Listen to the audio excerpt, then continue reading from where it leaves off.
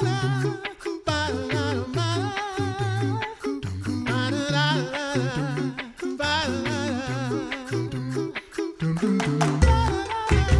listening to The Coffee Hour. I'm Andy Bates. I'm Sarah Golseth. We are continuing our conversation in the Set Apart to Serve series.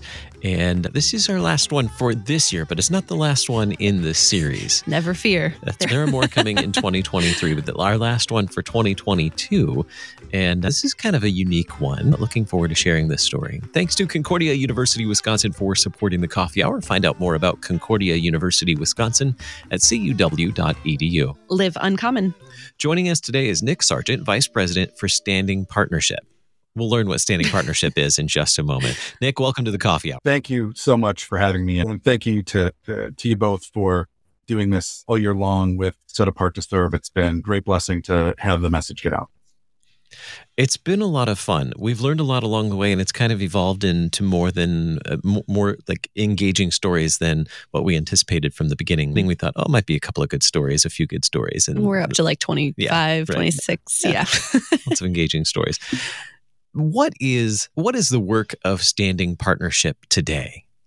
But sure, that's a great question. We are, in the simplest terms, a marketing and communications firm based out of St. Louis, Missouri, not too far from the Synod headquarters, actually.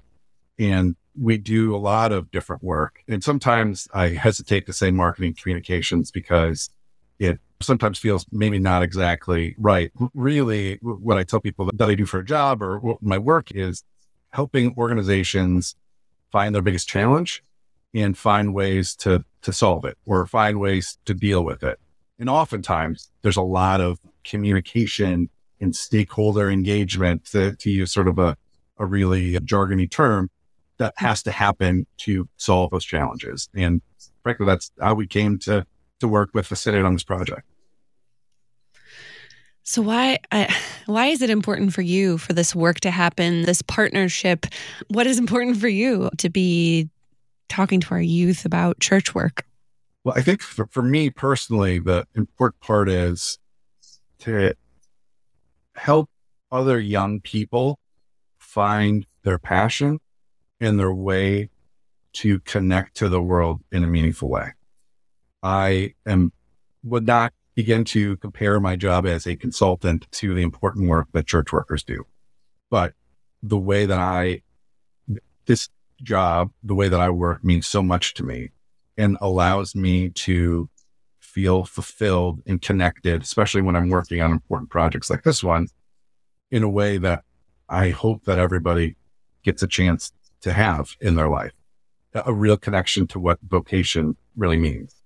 And I know for me personally, there have been so many people and moments that if they did not happen, the moments, or if the people had not reached out to me and really made an impact in my life, even in really small ways, I wouldn't be sitting here talking to you now. I wouldn't be in the house that I'm working out of. I wouldn't have met my wife. I wouldn't have my children. All of these things that are so critical to my life wouldn't have happened without them in those moments. And the passion that I feel, one is from the passion of everyone that I work with at the Synod, who are so incredibly dedicated to their work and to the mission of the church. And then to be able to make that connection of really seeing how this connects my own life in a meaningful way has been incredible for me. What has been your role and the role of Standing Partnership in helping the LCMS with the Set Apart to Serve initiative? It's a lot of role that we play is really often being convener, the strategist, to help when an organization. So in this case, we had some connections to some folks within the leadership of the Synod, and we started just to have discussions about this particular challenge, which was a shortage of church workers on the horizon and what could be done. How do we go about solving this challenge, which is not an easy one, particularly when you're talking about the amount of study that goes into it. It's not something that can change overnight. And what we did is really help them define the scope of the problem or the challenge, understand what exactly they were trying to impact, and then help define how do we understand what is in the way of people becoming church workers? How do we scope out that research? How do we ask the right questions to understand what might be preventing people from going to church work today? And how do we start to put a plan together to clear those obstacles out of the way? And that has grown into the Set Apart to Serve initiative. So in your work as a creative, doing marketing and communications work, as you described it, it's a little bit broader than people might realize. What's important about this creative behind the scenes work, the maybe more boots on the ground marketing communications work, when we're trying to do something like this initiative with the Set Apart to Serve series? What is that role of the marketing communications creative work when we're doing these initiatives to really reach out to young people? Most important role, I think, from the creative standpoint is to equip the folks that need to be having these conversations to be able to have them. And that is what really the research showed us, is that was one of the major obstacles, or the major obstacle. Number one, the church workers who are out in the field all across the country, whether they be teachers, pastors, directors of music, no matter where they were, almost everyone had a moment where somebody came to them and said, I think church work would really suit you. I think you should maybe look at this. Somebody who encouraged them, their parents certainly, but a significant adult influencer, a pastor himself or another church worker themselves, or even a lay leader within the church saying, I see this in you. Maybe you should consider going to Concordia and pursuing one of these church work programs. That was really impactful. And then on the other hand, what we were finding is that church workers weren't intentionally having these conversations, that a lot of them just quite frankly, weren't thinking about it or didn't necessarily know that was their role.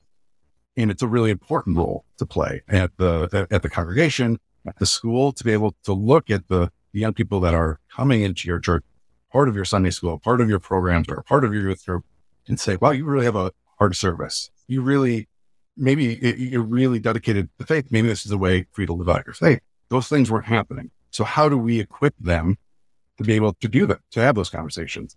Some of that is turning into conversation guides. Some of that is turning into tools to help maybe put a small plan together around how to enhance that young person's experience with these are sort of really essential moments that we've found through the research have been really effective to help them really feel that calling and really understand if that is what they want to do, is to go into a church work vocation. So that has been, from the creative standpoint, that's where we have worked with the communications team at the Synod to help develop these resources. And that's going to roll into a pilot program, which is launching at the beginning of next year or next month. And I'm looking forward to learning more about the pilot program, and we'll do that in just a couple of minutes. You mentioned research, so I want to go back to that. You mentioned research that helped provide some direction. Tell us more about the research that helped you identify these key points and provide some direction for how to reach young people to consider church work vocations. Sure. So the Synod itself has a great research team, and that's really where the original research came from, where they were starting to do projections out and looking at what the future holds and retirement, et cetera, and the rate of new pastors and new church workers coming in to the different congregations and schools and seeing that there is a potential shortage on the horizon. And then that's where we started to work with another firm that did some market research. They did some focus groups. They did surveys, focus groups with pastors in different parts of the country. Young pastors, older pastors, younger church workers, older church workers, church work students who were in the seminary, students who were at Concordias, to understand what are the commonalities, right? Of what are some of the things that are very much foundational to somebody saying, I want to go on this path. I want to live this life. And that, again, those we were sort of talking before the recording started about where do those creative moments come from? And that was really one of them, was seeing this on one hand, all these really successful and happy and fulfilled church workers are telling us it was these meaningful conversations. It was my pastor pulling me aside and saying, I really think that you should consider doing this as your life's work. At the same time, we're hearing from church workers themselves also tell us, yeah, but I don't have those conversations with young people in my church. So there is this really significant opportunity, really impactful, that's not happening. How can we start to equip congregations and schools to make that happen? So all of this work, we've been doing this for several weeks, a few months now with these podcast episodes talking about the Set Apart to Serve initiative and sharing all of these stories. But when did this work actually begin? There was a lot of behind the scenes work that happened before the rollout. Yes, yeah, indeed. And I think probably get the dates exactly wrong, but I believe it was 2019 when I first started talk with leadership in the Synod about this particular challenge. And it's a big one. It's one that is critical to the future of the church. It's critical to the faith itself. You don't have enough pastors or church workers, it sort of makes it difficult. So, but what we know is that it's also a complex one, that it takes a while to make a difference in, because you have to get people interested, excited, and on these educational paths. That takes some years before they're ready to come into and fulfill these vocations. So it's been a project that's been going on for 3 years, but you plant something small and it grows into something large. And to the credit of Reverend Dr. Bond and Reverend Robson, they saw an opportunity here to not do a initiative that is for 3 years or to the next convention, but for something that is so critical to the future of the Synod. How do we make this a change, a cultural change in the best sense, that we're creating this recruitment focus that stays with us in perpetuity until he comes again is the way that we talk about it. Until that happens, right? How can we make sure that that everybody's involved in this effort to recruit young people and identify the potential to encourage them to go into church work? And that is a huge task, but that takes some time to accomplish.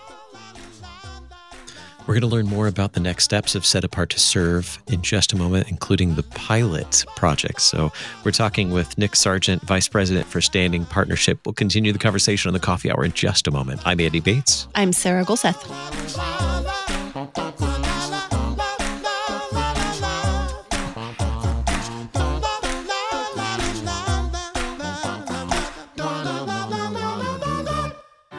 At Concordia University, Wisconsin, we believe you were created for a reason: to use your God-given gifts to help others, to live a life of self-sacrifice in a me-first world, to live a life that's uncommon. Whether you're taking one of 50-plus online programs or learning with us in person on the shores of Lake Michigan, you'll be equipped to make an uncommon impact. Learn more at cuw.edu. Concordia University, Wisconsin. Live uncommon.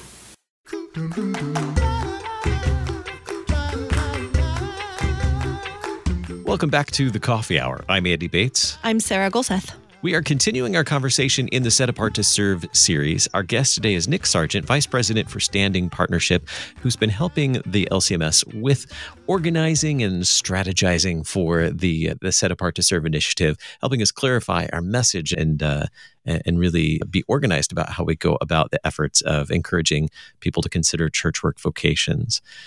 Nick, earlier you referenced some of the pilots in this Set Apart to Serve initiative, and I know we've talked about it a little bit in the past. I think we talked with Dr. Bonnick about some of the pilot congregations and organizations as well. Where are we in terms of the pilot programs and the pilot congregations, schools, organizations that are involved with Set Apart to Serve? What's great is it's kind of perfect timing that we're having this conversation. In next month, we're going to really kick it off.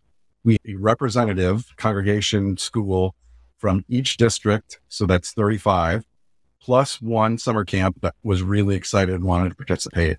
And they will all be coming into St. Louis for some trainings in sort of late February, early March.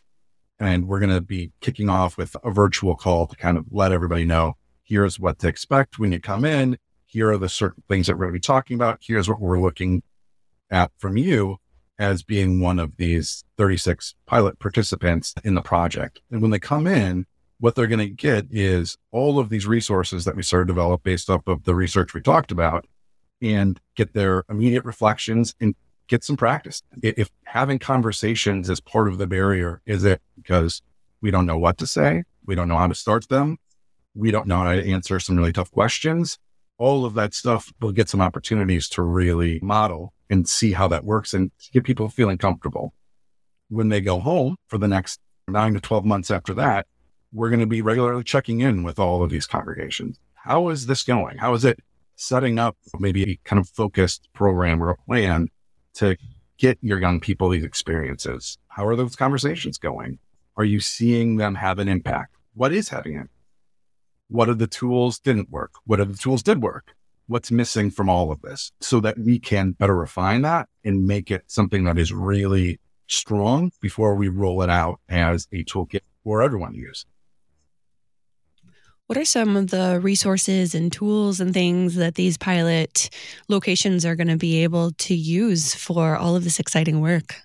I think that there are a couple of things that I talked about. There's going to be a lot to it. And with what we've created, one of the sort of big challenges as we're just thinking through the plan of all of this is knowing how varied the churches for the congregations are for across the country, right? But my wife grew up going to the MLCMS church in Lamson, Wisconsin, really small, right? They all knew each other. There are 25, 30 people in the pews every day.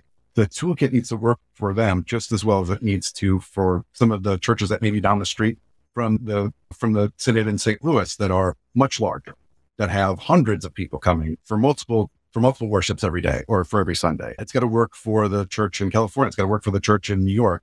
How can we do that in a way that's comprehensive, but not prescriptive? So that's the number one thing, is that all of these resources will be useful to the entire synod, but not every single one needs to be used, if that makes sense.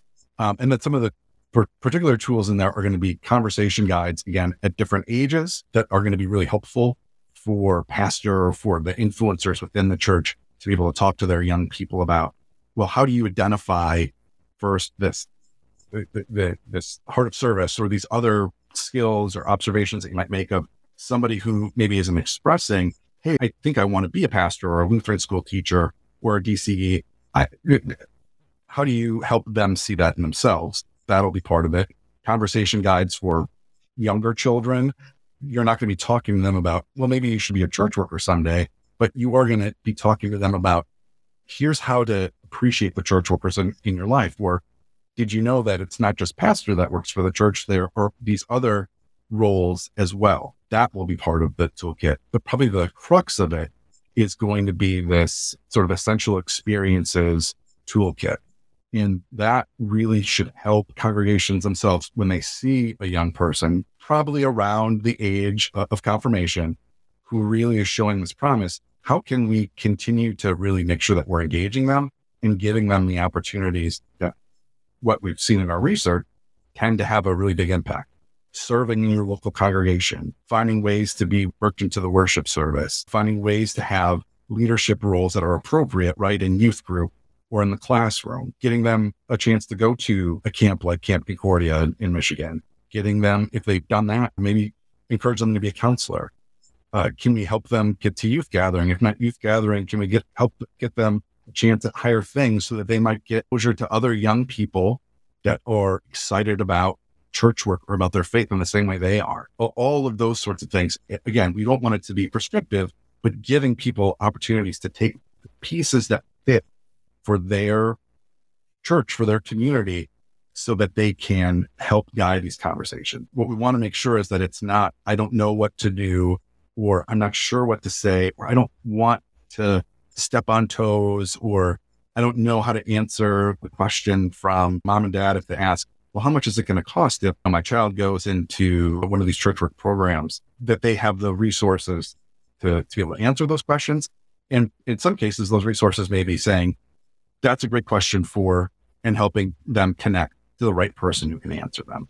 So again, what I think the most important thing is, what we want to give people is the toolkit that they can pull from, knowing that in some cases, people are going to need a screwdriver, some cases, people are going to need a hammer, and in some cases, they're going to need both.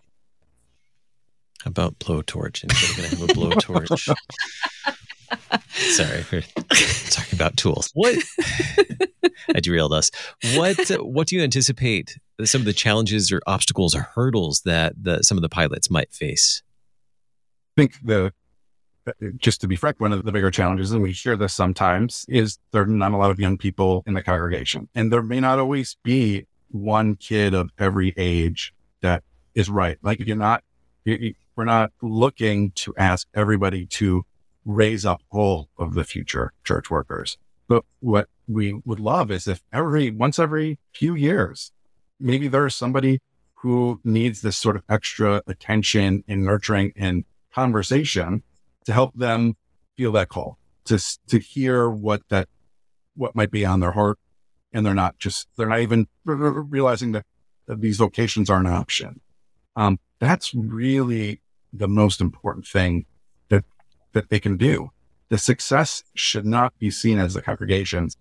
Success and failure shouldn't be seen as, well, we got X number of students this year or next year into it. It's, did you have these conversations? Because that conversation today with a kid who's in 8th grade, maybe it just plants the seed for 20 years from now when maybe they became an accountant or a journalist or a consultant, right? And they say, no, that's not what I want to do anymore. I feel my heart pulling me in a different direction. They may be more ready to have that conversation as a second career option. And that's something certainly could happen too. Or maybe not. Maybe not everybody is suited for church work, but you can still live your faith in a different way. And these conversations help connect what it means to be Lutheran, to be faithful, and have any career. It will make them a better accountant or a better consultant, potentially. And at the very least, it will hopefully make them a better lay leader. If you sit on the church board, you understand what it means to serve, and makes you hopefully more empathetic and understanding of the church workers that you'll be working with throughout your life. So this pilot goes for 9-12 months. What are some of the outcomes that we're looking forward to at the end of this pilot program? Some of the things that we hope to see in these pilot congregations and schools and the camp when this pilot program wraps up? I think that the things that we're looking for, without question, is number one, that from the time that the pilot congregations come in for the first time and we meet with them, the time that we come back and sort of talk at the end, that there's a noticeable improvement of confidence, that they feel equipped to be able to understand how to have these conversations and help young people pursue these paths. The second part of it is we'll be looking, and we do have a number of ways that we're going to be measuring this, that we're seeing a change in the number of requests for information from the Concordia universities or from the seminaries and information. We'll look at enrollment. We'll look at all of these things over time, the number of graduates. It is we're putting together a sort of journey map / dashboard to get back into the marketing and communication jargon. That we're going to have measurements from the time that a child is baptized through the time that they're graduating from these universities, not individually, but looking at different ways to measure and say, are we doing enough? At the age of baptism, are parents hearing the message about the important role that church workers play in their young person's life, all the way through to, all right, if somebody enrolled in one of these church work programs, did they graduate? Did they go into the vocation? And then once they're in the vocation, are they feeling well? Are they satisfied? Are they going to stay and feel like this is something that they want to do for the rest of their life? Our guest today, Nick Sargent, Vice President for Standing Partnership. Nick, thanks so much for being our guest on the Coffee Hour and all your great work on Set Apart to Serve. Such a pleasure. I really appreciate you having me on today. You can learn more about Set Apart to Serve by visiting lcms.org/SAS. You've been listening to the Coffee Hour. I'm Andy Bates. I'm Sarah Golseth. The Coffee Hour with Andy and Sarah is a production of KFUO. To support the Coffee Hour and KFUO Radio, visit KFUO.org. You can also text KFUO to 41444 or send an email to gifts@KFUO.org. And you can call us at 800-844-0524. KFUO. Christ for you, anytime, anywhere.